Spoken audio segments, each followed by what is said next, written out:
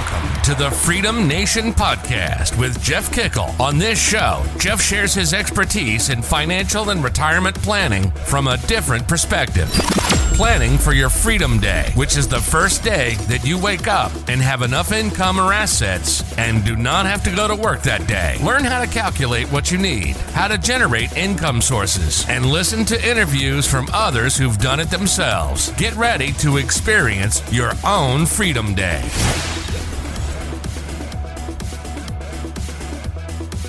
Hello, Freedom Nation. It's Jeff here once again, and another episode of the Freedom Nation podcast. And on today's show, I have Chris Dale. Chris is joining us from London, UK, and he's going to share his story with us, and I think you're going to really enjoy it today. Chris, welcome to the show, my friend. Jeff, it's a pleasure. Thanks for having me. I am so glad to have you on. I enjoyed our conversation before the show and really can't wait to share it with the audience. So let's get started by you sharing your story with us. How did you get to where you are today? So my story starts like everyone with their parents. You know, you've got to go to school. In England, you've got to go to university. You have a generation where no matter what you do, you've got to get a degree because you can't get a job. So I went to uni, got a law degree. I hated it after 2 years. But obviously it keeps your parents happy, right? You know, you've got a law degree. Came out and did not want to use it. So I fell into sales. I've always worked, part-time jobs when I was at university, as people do to earn money, and ended up working my way up through a business in an industry that I had no link to, but I love sales. I love people. That was always the thing I found I loved.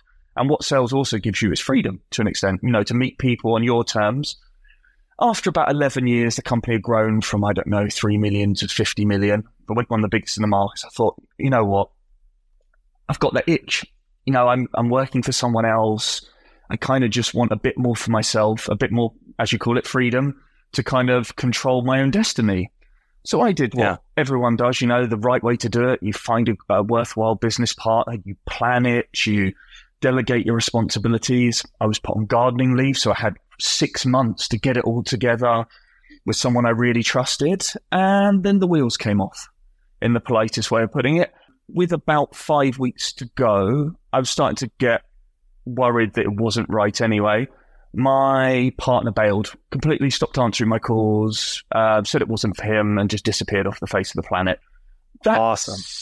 Not what you want. And you can go one of two ways. I went into full panic mode, as you thought you would. I had £26,000 on my credit card, living outside my means, a nice car, 2 kids, a house to pay for, and 1 paycheck still to come in. So, and I was say that, there's many reasons, excitement, genuine interest, start a business. Mine was out and out fear. You've got to pay the bills. You've got to do something. And I had 5 weeks door to door to set up a business. And it was a train wreck, and it was rough around the edges is the polite way of putting it, but it got done. And it's amazing what you can get done when you got a family and a roof over your head, sort of thing. That was the instigator for me. Yeah. Well, you had a family and maybe not a roof over your head if you didn't pull it all off in the end. So. Yeah, it's very true. Mortgage that is way too high, living outside my means in sales, sort of boiler room industry sort of thing. Yeah. So I learned a very hard lesson. Yeah. Similar world, going from a corporate job to, okay, I'm going to start my own business and I'm going to make all this money. And all of a sudden went from making a lot of money to not a very lot amount of money, but still had the same bills that I had before. So I can relate. And it's amazing how good a motivator it is. And it's a real eye-opener because when you run your own business, have that level of freedom, money isn't the driver anymore. Money is a byproduct of your success and you enjoy it and it gives you choices. But I went from earning solid 6 figures to earning first year £35,000. My mortgage, cars and bills were 60, break even.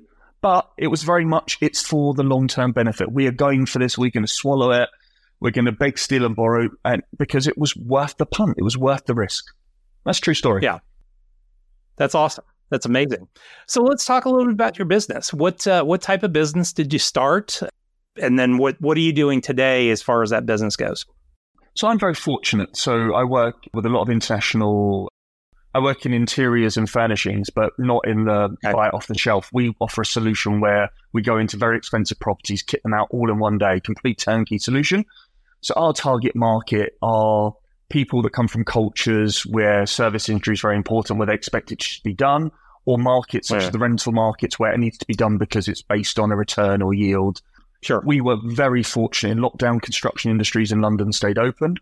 And even now, we're very fortunate because with mortgage rates going up and things, our buyers are international. They're cash rich. Okay. And I always think back to Alex Hormozi, who's a well-known entrepreneur, and he talks about the difference between dealing with there's no difference in who you sell to. It's just better to sell to people with more money. We were very fortunate. They've got more disposable income. Absolutely. So, for that person that's sitting out there, that's the old you, in a job that they don't really enjoy, they're really not in an industry that they like, what made you different from the other, let's say 70% of people that blow up in the first 18 months? What was different for you that helped you get past that 18-month period?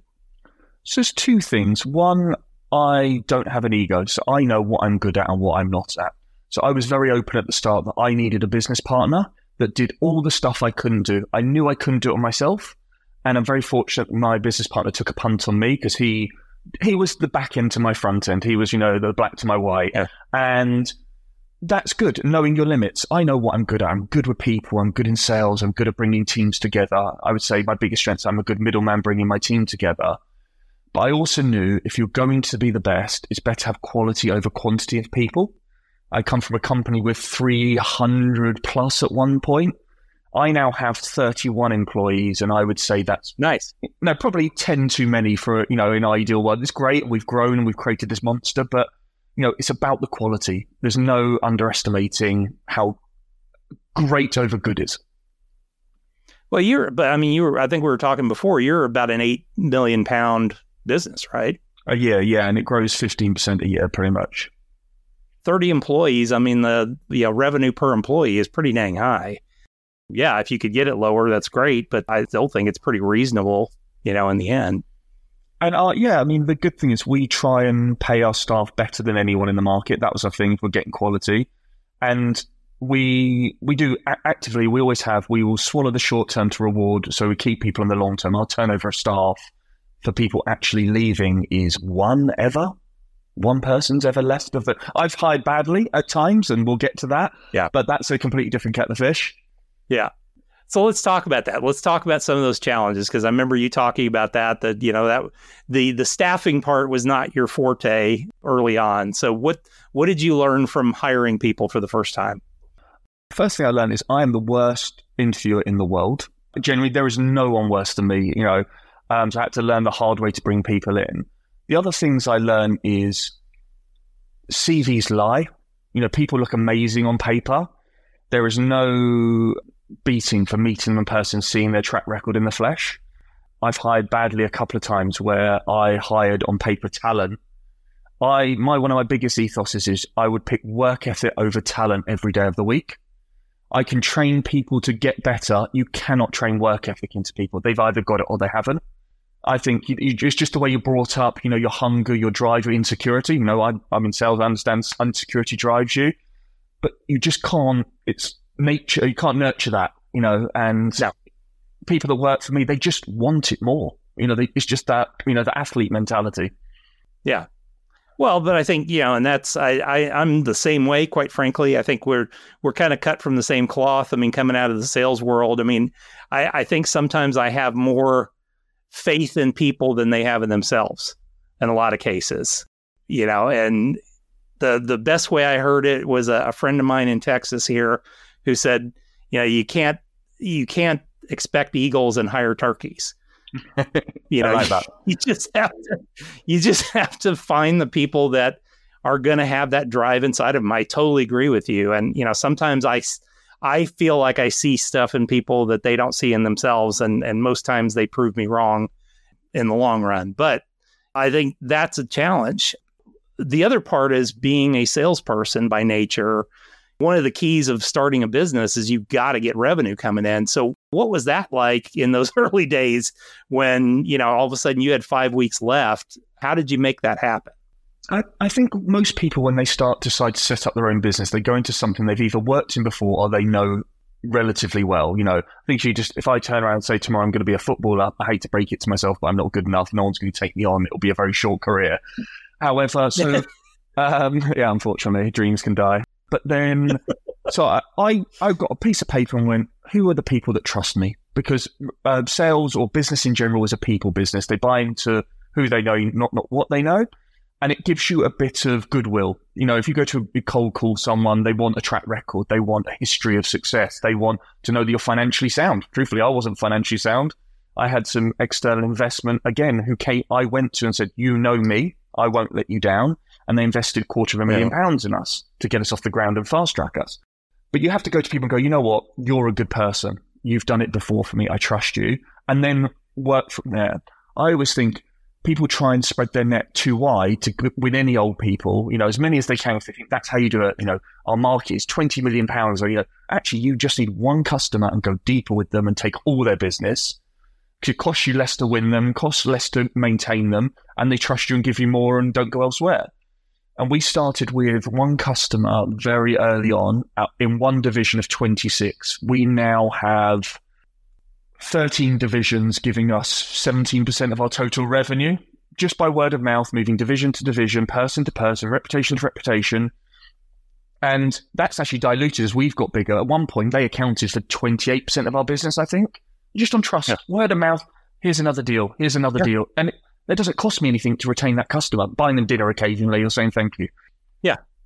But I mean, in the end, and I think this is where businesses miss out, is they get so focused on the acquisition side, on the front side, that they're not thinking about, okay, well, I don't need a ton of clients. I mean, kind of your approach to hiring people, the same thing is you're kind of hiring clients that are quality versus quantity. Yeah, I mean, and our last business used to cover the whole market where I worked. Used to cover every department. And I'm very much about specialization, niche down as far as you possibly can. And you'd be surprised what businesses do that make millions of pounds. Like there's a company that turns over 11 billion that just does zips. Who'd have thought zip industry was worth 11 billion? And they control 47% of the industry. You can do anything if you're good at it, and there is always a market for quality. You'd be surprised how many existing businesses are just crap at what they do, but they're the only ones out there. There are very few really good businesses out there and waiting to be disrupted. I hate that word because it's a bit techie and a bit, but it's true. You can go in there and just clean house. Yeah, and especially they sometimes kind of sit back on their heels and just expect they're going to always be the ones. And it's that disruptor that can come in and just come in, treat people right, treat their clients right, and they can end up taking over in the long run. That's what we've done. We've accepted our limitations. We know our size, and as we've grown, our type of business has got more and more specialized. Like we know how much clients willing to spend with us. If they're not willing to, we just cut them loose. We're not for us. Thank you very much. The ones with the least money or clients are the hardest work. They just are, because they want more for their money and it's their top end of their budget. The ones who are comfortable in the niche in the area that you're spending, they're the easiest ones. They're the low maintenance ones that pay the bills and make you happy at the end of the day. Absolutely. Yeah. I mean, it's the same thing in the financial industry. That the largest clients sometimes are the easiest ones to deal with because they don't quibble over the small stuff. I mean, they expect somebody to, take care of, just service everything, take care of them. And, they're not going to quibble over how much you get paid or whatever at that point. So true. So true. So during the pandemic, you wrote a book. You had a little time on your hands and wrote a book. So tell us a little bit about that. Yeah, so everyone did something in lockdown. Some people baked banana bread, some people took up yoga. I'm a bad cook and I'm really inflexible, so they weren't for me. And while I was setting up the company I work for, I kept notes. I started keeping notes of, all the problems I come across. Just, it's a way of dealing with stuff, when times are tough or, you're working through stuff. And then in lockdown, you're left with some free time. And obviously, me and my wife was going to kill me unless I left the house or did something or locked myself away. So I thought, you know what? My experience setting up a business is probably not unique. But everyone, when you try and buy a book on how to set up a business, I learned this. There was no tips for me. If you want to set up a big company, go and get seed funding from Silicon Valley and start with, growth stage. And I was like, I just want a little something for myself, a bit more freedom, a bit more enjoyment in my life, a bit more choice. It's the way I describe, freedom. And I couldn't find it. I really couldn't find it. And so I had to, improvise on the spot, in everything I did. And so I wrote one chapter, about people get caught up in the weeds, like, oh, what do I name it? How do I do it? So you need a name, a website, a business card and motivation to go out there and do it. And clients, have a conversation. And so I just started writing. And then one chapter turned into two turned into four. And then I sent it to a couple of publishing houses and they're like, you know what? Obviously it's a great industry to be in, self-help and business. And I was fortunate enough to get it on the Amazon bestsellers list. Nice. Yeah, bit of luck, I think. So what are some of the, the concepts that you share in the book? What are some of the key concepts? So I try and keep it super realistic. I swear in the book. I tell some very heartfelt stories of how I cock up. I talk about everything from that first year, what you need, what the goals are. I talk about the niching and like concentrating on one client rather than not. I try and break it into little segments. So if people wanted to just give it a go, they could go, okay, I've done that, tick it off my list. I could do that. Because when you think of setting up a business, it's this massive entity, huge. Oh, how am I going to do it? How am I pay the bills? I didn't know how to set up a company on, a website. I asked a friend and said, how do I do this? They go, just type in this and do this. How do I set up a bank account? Just do this. How do I buy some stock? Okay, you need to have a company and you have a warehouse delivery. Okay. If you don't ask, you don't get, lean on people. Yep. And that was my thing. It's a real idiot's guide because I was that idiot. And it's true. It's true. If I can do it truthfully, there's nothing special about me. I'm average height, average weight, average education, and I've managed to pull something together that kind of works. Mm-hmm. Absolutely. So, having it all to do over again, what would you have done differently that you've learned, now knowing what would you have done differently? I think the obvious one is I work in an industry that holds stock. And so a lot of your resources are taken up with warehousing, storage, delivery. I look at SaaS companies, I look at tech companies, and it's all done through computers and cloud. And your margin levels and how you deal with customers, you could send stuff into I would probably do something more personal related, writing, consultancy. There's always a niche for convenience and helping people that doesn't involve a physical location or physicality. It always makes it a bit tougher. Yeah, I like that.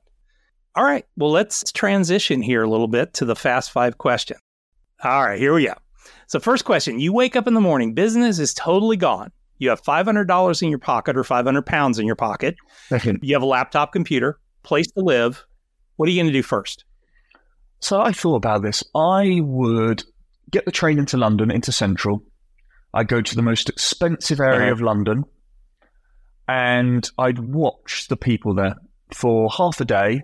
The reason I do that is because they are the people with the most disposable income that pay the most for convenience and services. They want problems solved. They are way past the stage of doing it for themselves. They have drivers and they have sorters and fixers, and they don't pay for, and they don't do anything direct. And I would find what the niche of what they needed. There was the friction, the sticking point there. I've learned like I said to you earlier, rich clients and poor clients, the only difference is they have more disposable income, the same level of capacity to deal with it. And then the circles they mix in, word of mouth is so important. So you wouldn't have to network and advertise, Facebook ads and things like that. Word of mouth in those industries, you look at, most industries at that top level, an agency and things like that. They know who their clients are and who they recommend, and you never hear of it. It gets done. That's where I would do it. Very old-fashioned way. Go and watch it. Great. No, sometimes old-fashioned works way better than all the fancy tech stuff that's out there. All right, second question. What's the biggest business mistake you've ever made? Hiring too quickly is definitely one. The reason being is for every person you hire, you dilute the culture. Culture is beyond important to me in my business. And our culture is fantastic where I am. It's the one thing I'm the most proud of if I was to leave today and they asked what we'd done. But every time you hire someone, the dynamic changes within that group, the power struggle, the difference. And I think just I rushed. I created a beast where I was trying to constantly double down sales, double down income. And actually, profit and sales aren't the same things. You can do £10 million in revenue. If you make no profit, why are you doing it? You're just busier with more people and more hassle. So I would have probably done that slightly slower and kind of maybe look to that again. At that point, I was in my zone. Let's hire. We're getting bigger. There's more business than we can shake a stick at. Breathe. Take a minute. And that's what I've learned is people are difficult. They're great. I love the people I work with. They're the best. I'm so fortunate for that. But people are tough. There are a lot of demands on your time and energy. They don't necessarily understand the sacrifices you're putting out as a business owner. No, I think as a business owner, you have to accept that everything is your fault. Whatever happens in the business, you are 100% responsible for that. Gary Vaynerchuk talks about it, and he always says, if you can deal with that, it's quite liberating because nothing scares you. Anything that goes wrong, it's on you. If you lost a deal, it's because we didn't pitch it right, or we didn't do it, or we weren't up to task. Why weren't we up to task? Never blame someone else. They work for you. You sign on the dotted line, your name above the door. And it's so liberating. It's true. Never blame anyone. I love it. What's a good book that you'd recommend for our audience? You mean other than mine, obviously, which is obviously a page turner. Well, I mean, yours. That's a given. We'll definitely do that. But there's two. So when I love business and self-help book, those sort of things. My wife laughs at me every time I go on holiday and I read those rather than say the Da Vinci Code or Harry Potter. But Gary Keller has a book called The One Thing about specialization, and that blew my mind the first time I've read it. I've read it about 4 times. How all the best companies in the world build or do one thing so exceptionally well that they're unbeatable.